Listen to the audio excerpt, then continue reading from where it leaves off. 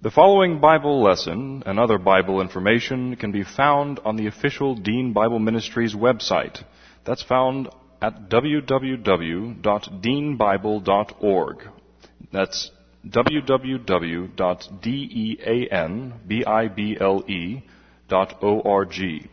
Or write to Dean Bible Ministries Incorporated. That's at address 5868 Westheimer, Westheimer, number 461, Houston, Texas 77057. Dr. Dean is the pastor of West Houston Bible Church. And now, here's Dr. Dean with the Bible lesson. There we go. Okay, well, we have a couple of guest pastors here tonight. Where do we go? Mike Smith, where'd you go, Mike? Where are you hiding? Here's Mike Smith down here, pastor of Country Bible Church in Brenham. And then just down the row from him is Typhoid Mary. Reverend John Height, Master Sergeant, carrier of obnoxious stomach flu viruses, infecting your pastor with them. So, I don't know how you feel about that. Don't let him get out of the door safe. We were all at the pre-trib conference this last week, Monday, Tuesday, and Wednesday. John wanted to be an invincible macho pastor, so he sat next to me all day Monday morning shivering. And then he decided to go to bed with the flu bug, and so the next morning I woke up with it. I'm just giving him a hard time. He could take it.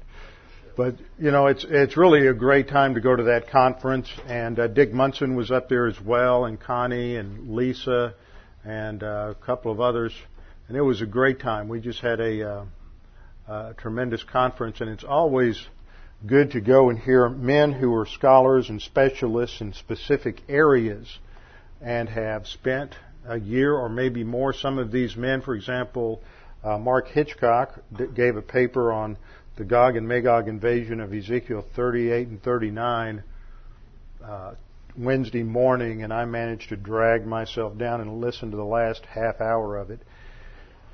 And that was, I think, I may be wrong here, but I think that was a result of his doctoral dissertation which he wrote on the subject. So this is material that gets boiled down by men who've spent years studying on specific areas of specialty, and it's extremely helpful, even if you don't necessarily agree with a man's position or his conclusions. Just to have access to the wealth of research that they've boiled down into a 30 or 40 page paper is of tremendous value for the other pastors and the other men. And then the speaker they had at the banquet on Monday night, actually they had two, Dr. Arnold Fruchtenbaum, who many of you know, gave his testimony, which is quite an interesting testimony because Arnold was born in Siberia, which, as he said, that accounts for part of his accent. And his parents were Polish. They had escaped.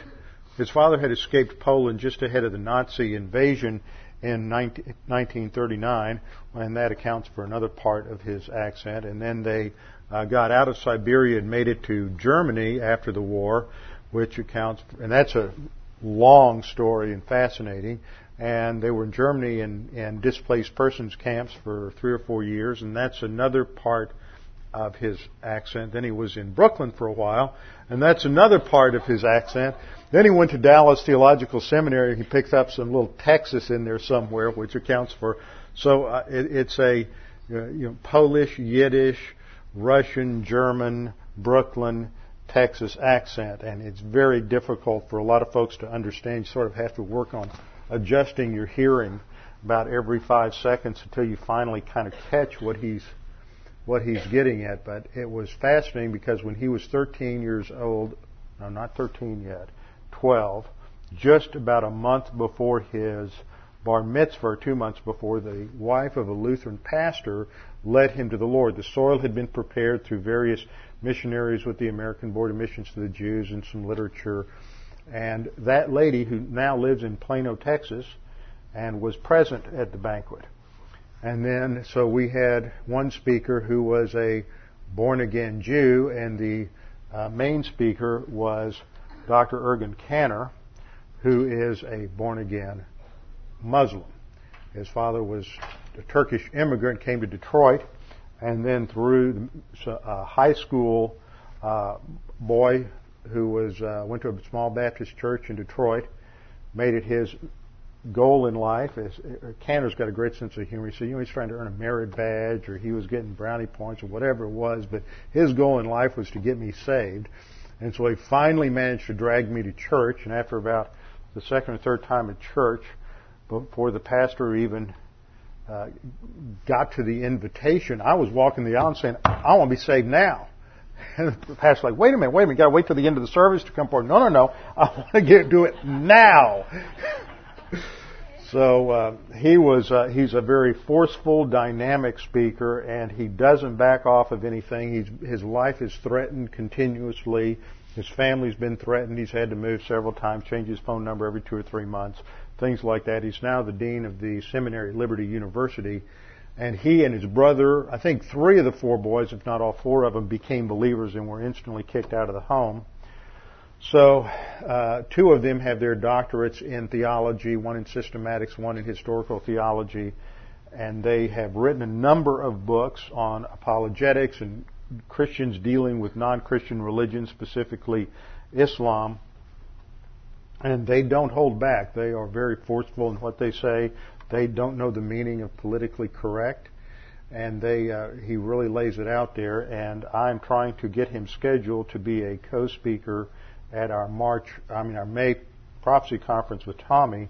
And if that doesn't work, then I'm just going to get him to come in whenever his first convenient time is, because he's the kind of speaker that you could have just taken all the other speakers off the schedule and we could have just listened to him for 3 days. And his knowledge of Islam, his knowledge of what's actually going on in the world, his knowledge of the scriptures in conjunction with that is encyclopedic. So it's great to have speakers like that.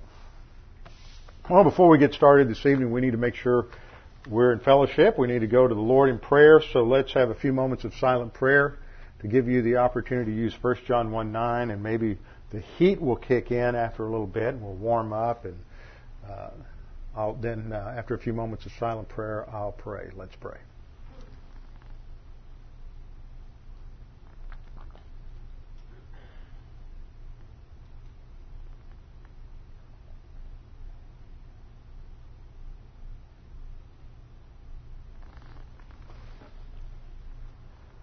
Father, we do thank you for this time to gather together. We thank you for your grace, your goodness, your kindness. We thank you for the gift of salvation that Jesus Christ died on the cross, paid the penalty in full for our sins, and that in Him we are blessed with every spiritual blessing in the heavenlies. Father, we thank you for the gift of your word, your complete, finished revelation. And we pray that we would be willing to listen to your word, that we would be teachable in genuine humility, grace-oriented, and that God the Holy Spirit would use the things that we study to challenge us, motivate us, and produce spiritual advance in our lives. We pray this in Christ's name. Amen. We're in Hebrews chapter 4. Hebrews chapter 4 is part of this second major section in Hebrews. Hebrews chapter 4 is the part of the conclusion. As I've stated before, and I say this so much, it's like the beginning of every tape, I'm sure, that the writer of Hebrews writes this message with 5 major points, each ending with an exhortation or challenge or application in which there is a serious warning to pay attention to certain things related to the Christian life, not to take lightly what is being said in the Word. This section began back in 2:5 and extends down through the end of chapter 4. From 3:7 on through the end of chapter 4, we have our warning section, our exhortation or challenge, application, and warning. And it is based upon a quote from Psalm 95, verses 7 through 11, that is based upon the events that occurred at Israel at Kadesh Barnea, where Israel had the opportunity to go into the land that God had promised them, and they failed to enter the land because they failed to trust God. They followed the human viewpoint advice of 10 of the spies who said, we just can't do it. There's too many walled cities. There's too many people. They're giants. We can't do it. And they did not trust God as Joshua and Caleb did. And so God, after this whole series of events of disobedience, which we have studied, finally lowered the boom and said, you're just not going to enter the land. You're all going to die in the wilderness except for Caleb and Joshua. And you have now forfeited your right to enter into my rest, a technical term for the promised land. So there are three key ideas that we studied and developed in 3:7-19. These are foundational to really understanding the thrust of this exhortation, and since we've spent so much time studying those in detail, it allows us to move a little faster in chapter 4 because it develops the argument. But now that we've done the homework necessary to study the significance of the technical terms and the background and all of that information, we can move through the main challenge in verses 1 through 10 fairly rapidly. But we have to remind ourselves of 3 points. First of all, the focus of the writer in this section is on future rewards for believers. It's very important to understand that. He's focusing on the future, not on the present. And I want to show you why we say that. First of all, this comes from our understanding of Hebrews 1:14, the last verse in Hebrews 1:14, where he says, are they not all, that is angels, ministering spirits, sent forth to minister for those who will inherit salvation? And that word in salvation is the word soteria.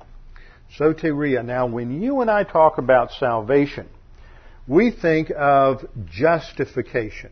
Remember, justification is what happens at the instant that we put our faith alone in Jesus Christ. At that instant, God the Father imputes to you the perfect righteousness of Jesus Christ. He looks at you in possession of, covered over by, the perfect righteousness of Christ and declares you to be just before His justice. And because you possess the perfect righteousness of Christ, God pronounced you justified. And so the technical term that Paul uses in Romans for this is justification by faith alone. Now, modern Americans, modern evangelicals, have taken the word salvation to be the equivalent of justification. But that is very unusual in Scripture. The word group sozo, the root verb, simply means to be delivered. So it can mean to be delivered from a physical malady, and then it has the idea of being healed. It can have the idea of being delivered from a tragedy. It can have the idea of being rescued from danger. Or it can have the idea, when it is applied to eternal condemnation, of being rescued from eternal condemnation. And that's the way in which we use it. But the way the noun is used by the Apostle Paul, by James, and by the writer of Hebrews is not to refer to what we talk about as phase 1, justification, but the word soteria, meaning salvation or deliverance, usually has a future orientation. And you have to look at the context to see when that future event occurs. And in the context of Hebrews 1:14, I pointed out that inheritance comes at the judgment seat of Christ. So therefore, the focus of soteria in Hebrews 1:14 relates to our deliverance and final glorification and appearance before the judgment seat of Christ. When we understand the word in Hebrews 1:14 to have that future meaning, then in Hebrews 2:3, which is in the middle of the application or exhortation of that first chapter, we read, how shall we escape if we neglect so great a salvation? Now that's a phrase that many of us have heard most of our lives to refer to justification. How shall we escape if we neglect so great a salvation? That is, neglect the offer of the gospel, neglect trusting Christ as our Savior. But that's not what it is saying in context. If salvation in context isn't talking about phase 1 justification, but phase 3 glorification, or some future fulfillment of the entire process from phase 1 justification, phase 2 experiential salvation to phase 3 glorification, then what the writer of Hebrews is saying is, how shall we escape, that is, loss of reward, as we've studied in 1 Corinthians chapter 3, that those who have just wood, hay, and straw before the judgment seat of Christ have it all burned up. So that's what he's talking about. How shall we escape judgment if we neglect so great a salvation? And that has that idea of inheritance and destiny, which at the first began to be spoken of by the Lord. So these two verses together give us the idea that in that first section, the focus is on future destiny, future rewards. Then, I've already covered that. Then in verse 5, Hebrews 2:5, we see the same future orientation continue. As the writer moves from the first point to the second point, he says, "For he, that is God the Father, has not put the world to come, of which we speak, in subjection to the angels." So what's he talking about? The world to come. He's talking about the future millennial kingdom. He's not talking about what's happening in the present church age, but his focus is on that future reign and destiny of Jesus Christ as the Messiah. The second key idea that we have is not only that we're talking future orientation, but we have this background passage and warning based upon the event of the Exodus generation.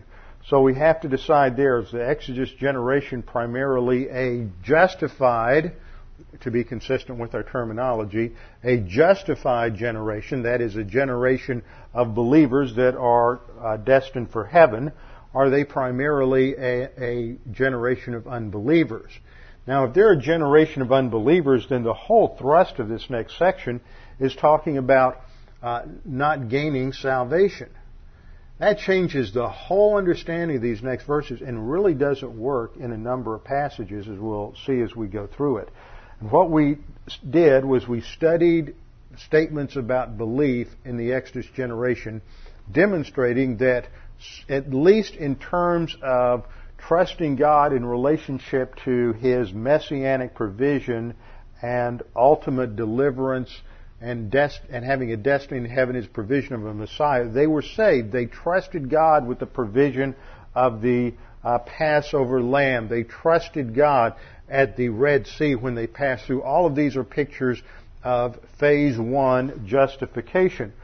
But in terms of their post-salvation life, they were just consistently disobedient, which led finally and ultimately to serious divine discipline, including the forfeiture of all of the blessings that they were promised entering into the promised land.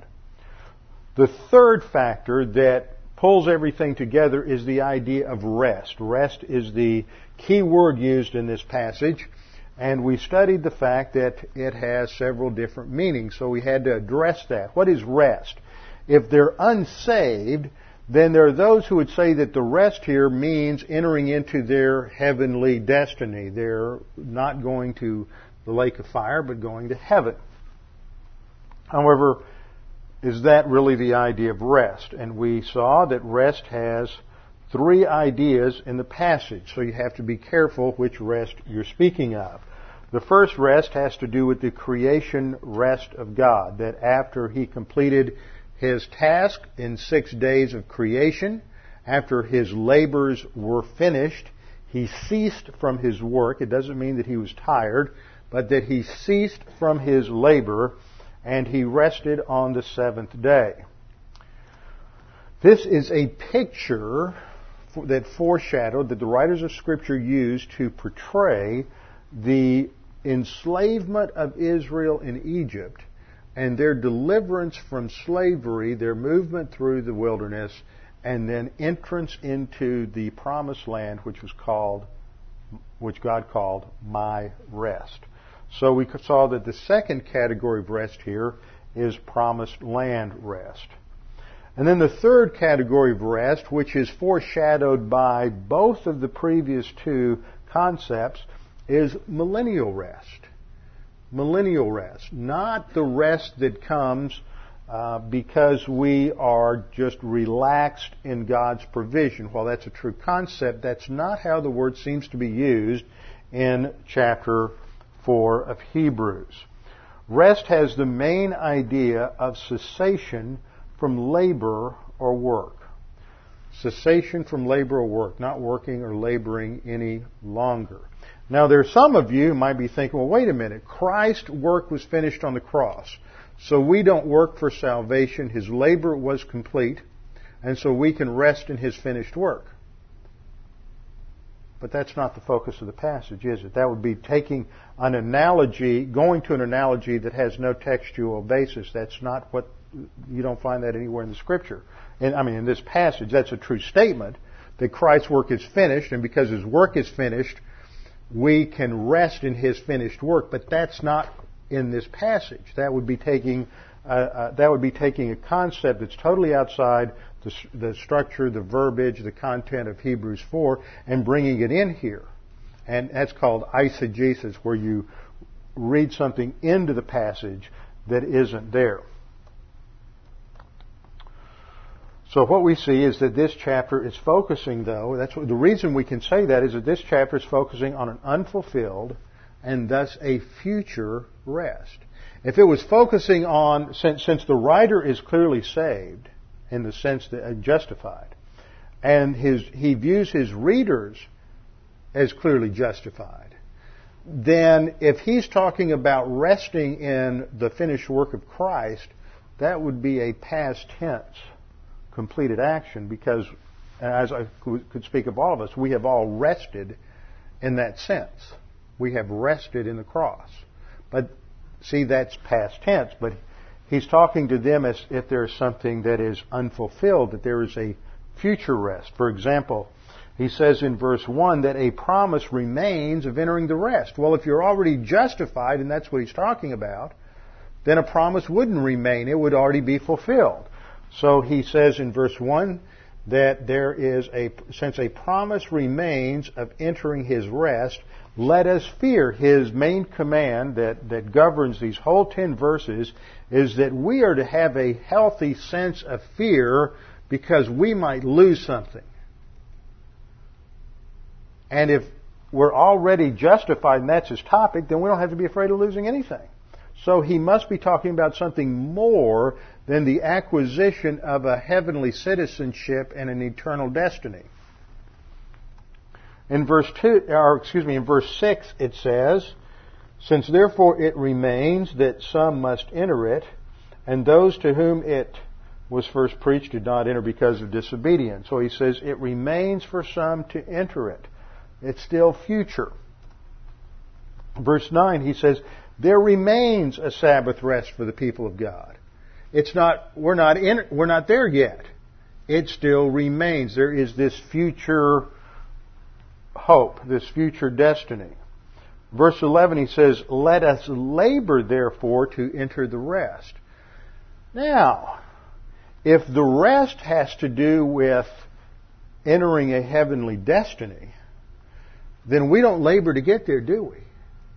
Titus 3:5 says it's not by works of righteousness which we have done, but according to His mercy He saves us by the washing of regeneration and renewal of the Holy Spirit. Ephesians 2:8-9 says, for by grace are ye saved through faith, and that not of yourselves, it's the gift of God, not of works, lest any man should boast. So verse 11 of Hebrews 4 says, let us labor therefore to enter the rest. So obviously he can't be talking about something related to the finished work, resting in the finished work of Christ on the cross. That is what we would call phase 1 justification. He's talking about something that goes beyond that, something that is yet future and a potential for us. Now Titus 3:5 makes it clear that there is no place for works in our justification. No work of righteousness can earn for us God's approbation. It doesn't gain any justification. There's nothing we can do that can ever merit the work of Christ. This is something that is completely excluded. As Isaiah says, all of our works of righteousness are as filthy rags. So there's nothing we can do to gain phase 1 justification. But we have terminology that confuses people when we look at a passage such as Philippians 2:12. Philippians 2:12 says, "Therefore, my beloved, as you have always obeyed, not as in my presence only, but now much more in my absence, work out your own salvation with fear and trembling." Well, wait a minute. I thought Titus 3:5 just said that it's not by works of righteousness. I thought Ephesians 2:8-9 said it's not of works. It is. But you see, what he's talking about here isn't justification. That's the confusion that we enter into when we're defining our English theological terms like salvation differently from the way the writers of Scripture utilize those words.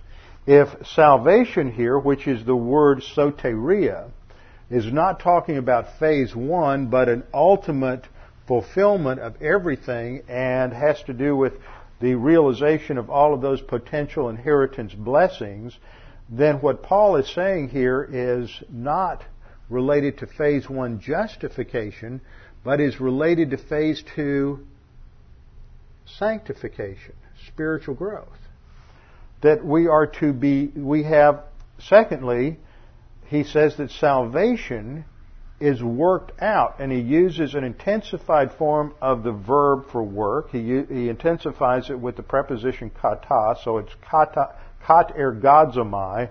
Ergon is the noun for work, and ergazomai is the verb for working, and it's intensified with a preposition. So we are to be intensively working out the consequences of our justification in some sense towards the goal of that ultimate deliverance. So it's interesting that in Philippians 2:12 we have the juxtaposition of this concept of work or labor with soteria, and then we are to do it with fear and trembling. Now we haven't gotten there yet, but the main command of Hebrews 4:1 is, "Therefore, since a promise remains of entering His rest, let us fear lest any of you seem to have come short of it."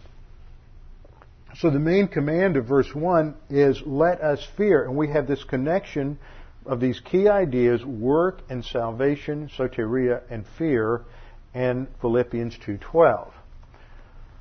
So we work out our own salvation with fear and trembling. The focus of Philippians 2:12 is not the acquisition of an eternal destiny, gaining righteousness, gaining approval from God, but now that we are justified, we're adopted into the royal family of God, we're blessed with every spiritual blessing in the heavenlies, we have all these different things, these 40 things that God gives us at the instant of salvation. That is our potential, and we are to work that out and live on the basis of that, so that we realize and actuate those blessings, those contingent blessings, both in time and in eternity, that God has already reserved for us in grace. We're not earning them, we're developing capacity to enjoy them and capacity in order to fulfill the responsibilities that go with that. So then we go to another passage, 1 Peter 1:17. Moving from Philippians 2:12, we have the same kind of thing linked together in 1 Peter 1:17. And if you call on the Father, once again he's writing to believers, if you call on the Father, who without partiality judges according to each one's what? Work. Well, wait a minute, work doesn't have anything to do with getting into heaven. So work here is related to what takes place at the Bema seat, what takes place at the judgment seat of Christ, that evaluation of our work. 2 Corinthians 5, I think it's 2 Corinthians 5:7 through 11 talks about the judgment seat of Christ, the Bema seat of Christ, and having our work evaluated, whether good or evil. So this is what 1 Peter 1:17 is talking about. That God, who will without partiality judge according to each one's work, therefore the command is, conduct yourselves throughout the time of your stay, that is in time during phase 2, throughout the time of your stay in fear. Now this is more than respect. This is a healthy dose. It's just like when you were a kid and you knew that I don't know about you, most of you this is probably true of, but you knew that if you got in trouble at school, you'd get in more trouble if you got in trouble at home. And so there was a healthy dose of fear there. Now that was aggravated in my case because I went to Bel Air High School, and the assistant principal at Bel Air High School was married to my mother's best friend. And they had been roommates together in college. And so I couldn't do anything possibly wrong at school because not only did he have permission from my parents to do anything short of taking my life, when I got home, my mother would complete the process. That's what is known as fear. You know that there are serious consequences that are definitely and certainly awaiting you if there is any infraction. Therefore, it just keeps you right on the straight and narrow. And that's the concept of fear. Another passage to tie into our background for Hebrews 4. 2 Corinthians chapter 7, verse 1. Again, it's talking to believers. Talking to those who are already justified. He says, therefore, having these promises, or could be a causal adverbial participle, because we have these promises, beloved, let us cleanse ourselves from all filthiness of the flesh and spirit. Now, what's that? I mean, this is something we all know very well. This is simply related to 1 John 1:9. It's cleansing. It is confession of sin so that we are cleansed from all sin and all unrighteousness. So we're the challenge there is to let us cleanse ourselves from all filthiness of the flesh and spirit, perfecting holiness in the fear of God. Now, doesn't that sound like sanctimonious language? Perfecting does not have the idea of flawlessness. This is a word that is so very familiar to us, except it's a little different form. It's epiteleo. Now, we often look at teleao and telos and all the different cognates of this root word, which means to finish, to complete, to bring to completion, to bring something to maturity. It doesn't have the idea of sinlessness or flawlessness or that concept of perfection. It has the idea of bringing something to completion. Now, at phase 1 justification, we also call that what? Another term that we use is positional sanctification. Positional sanctification. We're entered into unity with Christ, and we're positionally identified with Him and set apart to God. That's what sanctification means. It is hagiosune, which means from the root noun hagios, which means to be set apart to the service of God. So we are to be cleansed for the purpose of bringing to completion what? Our sanctification. So this is talking about phase 2, which is spiritual growth. Phase 1 is positional sanctification, where we're given our potential. Everything we need for the Christian life.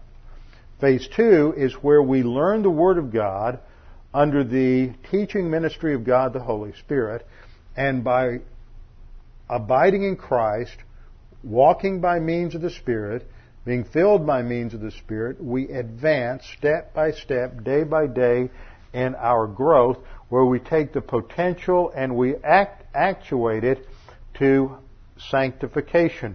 So we are maturing our sanctification by means of the fear of God. It's part of the motivation.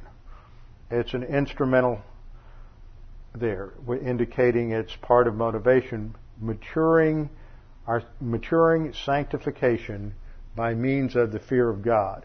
There's nothing wrong. Sometimes people get funny ideas, sanctimonious ideas, self-righteous ideas that I'm not supposed to be living my Christian life because I'm afraid of punishment. Well, that's not what the Word of God says. The Word of God says there should be a healthy dose of fear of punishment. We're going to get to it in Hebrews when we get down to Hebrews 12. Whom the Lord loves, He disciplines. And that certainly is a motivation not to be disobedient or live in extended carnality, because we know we're going to hit that serious divine discipline. So all of these passages that we've looked at emphasize this concept of growth, and it's related to fear.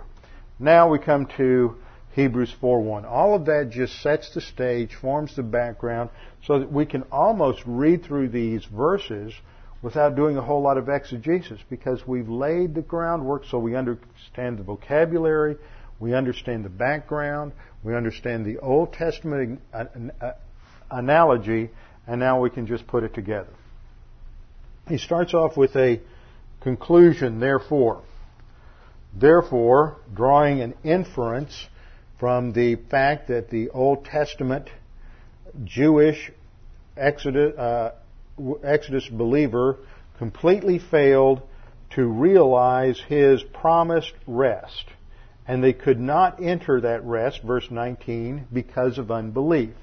Therefore, because they did not enter because of unbelief, he says, a promise remains for you. And he's talking to first century believers. He's taken the events from the Old Testament, from back there in the 15th century BC, and he's brought it right up into the contemporary situation of his first century world. But the significant thing about this for us is that it's just as true for any believer in any decade, all the way through the church age. And that goes back to that phrase, it's repeated 3 times, coming out of Psalm 95:7, today if you will hear his voice. It brought it right into the present. It's just as true for you and I as it is for anybody at any other time in the church age.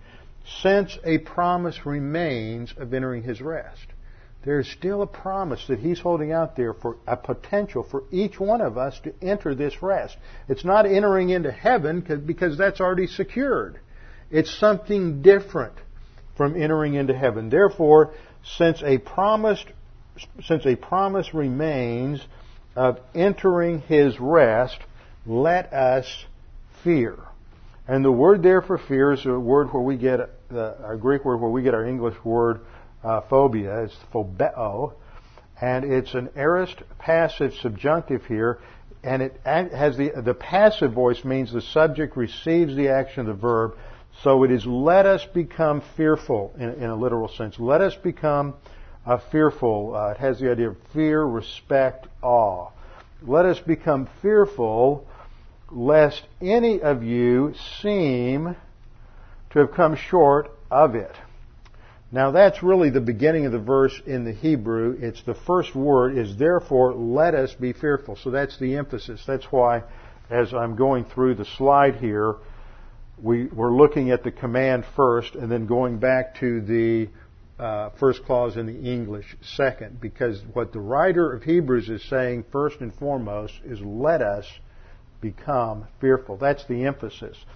And it's the main idea that controls everything down to verse 10. Everything else in this section is a development of the command, this exhortation in verse 1. Look at verse 2 for a minute. Just look in your English. The next sentence begins in verse 2. It starts with a for. A for tells you it's an explanation of a previous statement. Verse 3 begins with the English word for. Tells you it's an explanation of the previous verse. Verse 4 begins with a for, telling you it's an explanation of the previous verse. So 2, 3, and 4 are explaining out like a telescope. It's explaining out the meaning, the significance of the command to become fearful. And then verse 6, the next sentence, 4 and 5 is one sentence in the original, a couple of quotes from the Old Testament. Verse 6 says, since therefore it remains. So we're drawing another inference. But those two inferences, that next inference develops out of what is said in verses 2 through 5. So in terms of the logical structure of the passage, everything hinges on understanding the first verse. He says, therefore, let us become afraid. Let us take this very seriously, since a promise remains. And this is the Greek word katalepo. It's a present passive participle.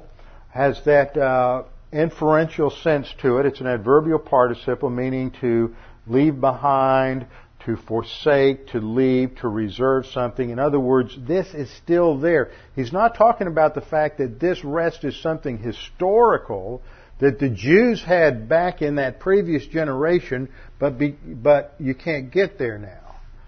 It is still available.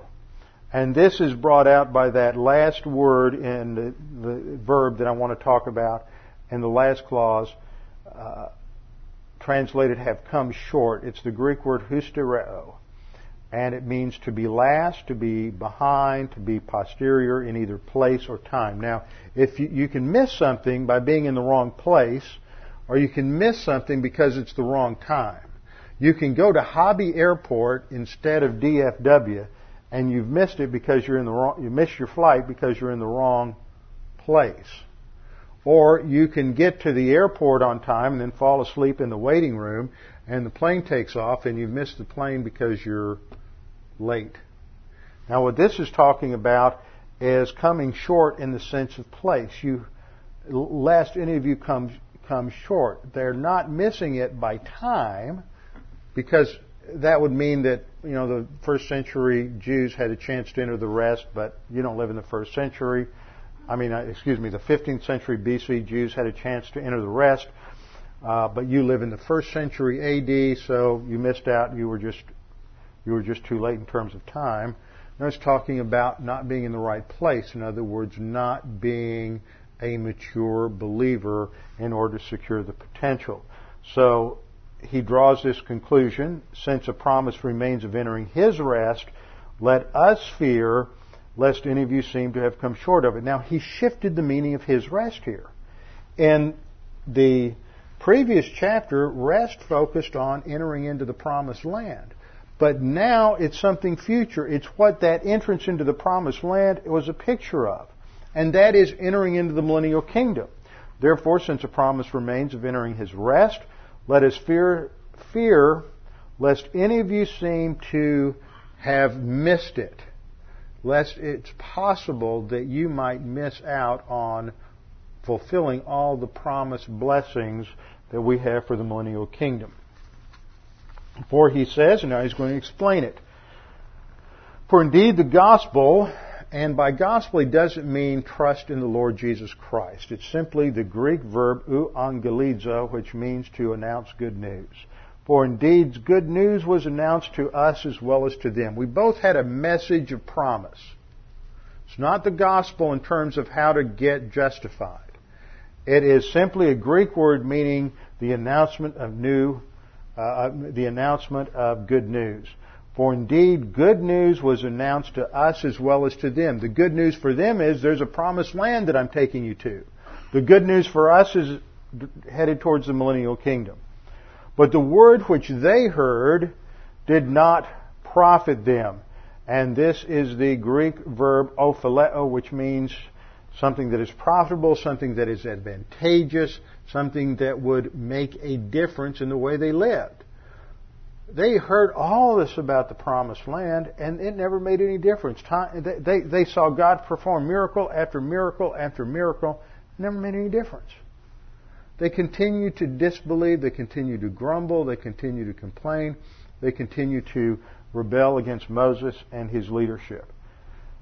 So the writer of Hebrews says, building the analogy, for indeed the good news was preached to us as well as to them. So he's setting up a parallel between us, church-age believers, and them, the Old Testament, Exodus generation. But the word which they heard did not profit them, not being mixed with faith in those who heard it. So they didn't believe it. Well, that's the same thing he said in verse 19 of the previous chapter. They couldn't enter because of unbelief. So he's gradually developing out the thought. Then he explains it further in verse 3. He starts with the for, which is explanation. For we who have believed do enter that rest. Now you're thinking, that sounds like a past tense there. We who have believed do enter that rest. And this is where we have to deal with a little exegesis here. Actually the text begins, for we who enter that rest, the ones who believe. for we who enter. And the word for enter is a present passive indicative of eis erchomai, which means to enter into. Present passive indicative of eis erchomai, and it is preceded by a aorist active participle of pisteuo. Now, the aorist active participle of pisteuo is with an article. And it's when you have believe, the word believe with an article, or the participle believe with an article in the Greek, it virtually functions just like a noun, the believers. So he's saying for we believers enter that rest. That's how it should be translated if you're going to be literal. We believers enter that rest. But there's a meaning to the present tense that is called a futuristic or a proleptic meaning, nuance to the word present tense. In other words, it's looking at the present, using a present tense, but it has a future sense to it. So we should translate it, we believers will enter that rest. We who believe will enter that rest. And it's not talking about simply being justified. Remember the context here. He's talking about not believing in verse 19, but that unbelief in verse 19 wasn't related to gaining eternal life. And then in verse 2, again he talks about not mixing faith with those who heard. What's that? That's talking about post-salvation faith. So when he comes down here to verse 3, says, these who have believed, it's not talking about phase 1 justification. It's talking about believers in their post-salvation life who are operating on the faith rest drill. And those who operate on the faith rest drill have such a certainty of entering the rest that he speaks of it as a present reality. That's the sense of a future nuance to a present tense. It's a future use of the present tense. So, what's all that saying? That gets into some complicated grammar to try to explain all that. The bottom line is he's saying, we who continue to believe, we who are characterized by belief in our post-salvation life, we who are characterized by the faith rest drill and our faith rest life, will certainly enter that rest in the future. As he has said, and now he's going to contrast it with that Old Testament generation again. So I swore in my wrath, they shall not enter my rest. So we have church age believers who are going to be able to enter the rest, and you had, and by analogy, these Old Testament believers that can't enter the rest. He keeps going back and forth to this analogy. He's very repetitive here. He just wants to make sure everybody gets the point. They failed to enter the promised land and forfeited it because they didn't mix their understanding of God's Word with faith. They continued in unbelief. Don't you do it. Be fearful because you may forfeit future blessings the same way. So God said, I swore in my wrath, they shall not enter my rest. That's Psalm 95:7. Although his works were finished from the foundation of the world. Now let's see if we can put this in a chart so everybody can visualize it. We're going to compare the Exodus generation to our present generation. The Exodus generation failed to mix faith with promises. As a result, they were not able to enter God's rest, the promised land. The present generation are those who believe, who continue trusting Christ, trusting in the faith rest drill in the post-salvation spiritual life. And those will certainly enter into God's rest, the millennial rule. It's a very simple analogy. It's very easy to get caught up in complicated things, but it's just, when you boil it down, it's a very simple analogy.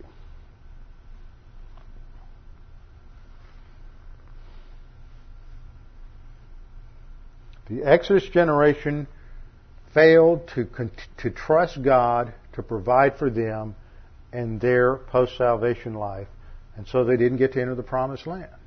If we fail to trust God in the post-salvation spiritual life, we'll forfeit rewards, responsibilities, and millennial blessing. Okay, verse 4. Verses 4 and 5 deal with two Old Testament quotations. Verse 4 says, "For he has spoken," indicating the completed canon of Scripture in the Old Testament. "He has spoken in a certain place of the seventh day in this way. And God rested on the seventh day from all His works." Notice now he goes back to the original prototype of rest, which is that God's cessation from labor on the seventh day of the creation week. He said God rested on the seventh day from all His works, and again, in this place, they shall not enter my rest. That's Psalm 95. So he goes back even further and builds this analogy that God has a rest that ceased from labor. The Exodus generation labored in slavery in Egypt, but they didn't get to enter rest because of unbelief. But it remains for us to enter rest if we believe. That's verse 6. "Since therefore it remains that some," and the word "must" is in italics because it's not present in the original, "since therefore it remains that some enter it."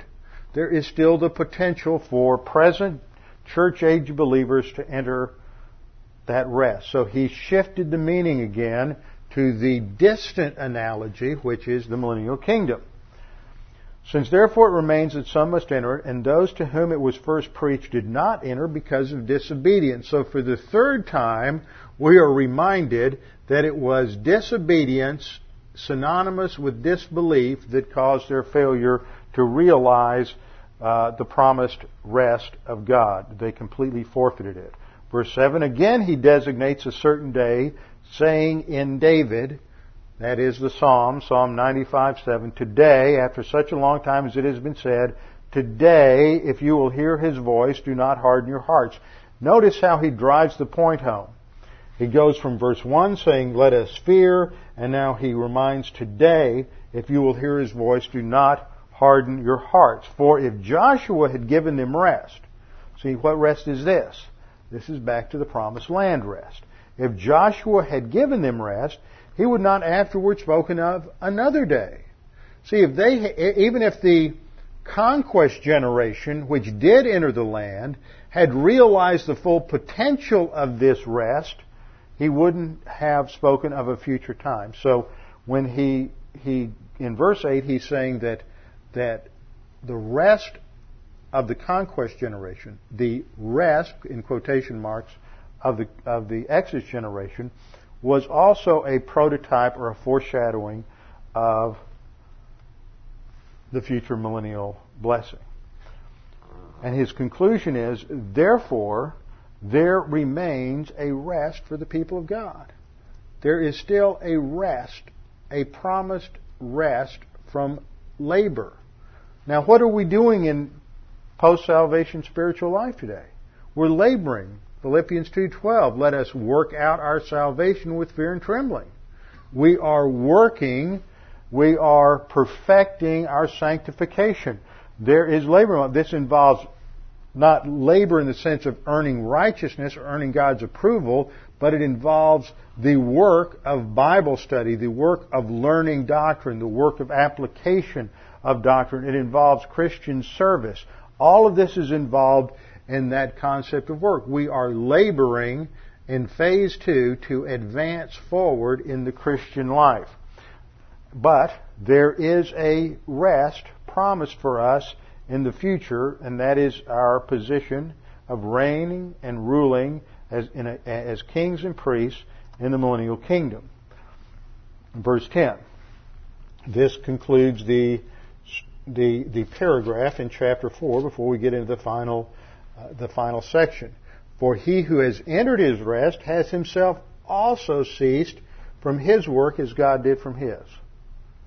Now, who's that talking about? That is talking about I think it's talking about the Lord Jesus Christ, who has entered His rest. That's our model. Remember, this goes back to the fact that He is seated at the right hand of God the Father. Now the He, in verse 10, for He who has entered His rest, is talking about that model of the Lord Jesus Christ. He has entered His rest. He has ceased from His work, which was done at the cross, as God did from His. So it takes us back to that pattern that we saw with the Lord Jesus Christ as our model for sanctification back in verses 10 and verses 11. So it's tying the exhortation of these verses from 3:7 down through the end of chapter 4 back to the main topic of the didactic section, the teaching section, which was focusing on the fact that Jesus Christ was tested in all areas as we are, and He is the one that is as our model or prototype for the spiritual life, which is exactly where we head to in verses 14 through 16. So the last verse of this paragraph, 1 through 10, sets us up with the challenge of verses 11 through 16, which is going to introduce us once again to the Lord Jesus Christ as our high priest. So what's the conclusion from this? The conclusion is we have to take the Christian life seriously. This isn't just about academics. It's not just about understanding the Bible. It's not just some interesting facts. It's that there are serious consequences to what we do with what we learn. To whom much is given, much is expected. And that this is building something in our soul, and that's the only thing that goes with us after we die physically. It's what we take with us into eternity. It builds a capacity for responsibility. It builds a capacity for righteousness. It builds a capacity for leadership, a capacity for wisdom that becomes the basis for our ability to rule and reign with Jesus Christ in the millennial kingdom. Let's bow our heads in closing prayer. Father, thank You for this opportunity to study Your Word, to go through these challenging verses that present such a strong case for us that we need to be extremely serious about our responsibilities as believers and what You are doing in our life and maturing us to be like Jesus Christ in preparation for our future ruling destiny with Him. Father, we pray that God and the Holy Spirit would drive these points home, help us to understand them, and make them clear to us. We pray this in Christ's name. Amen.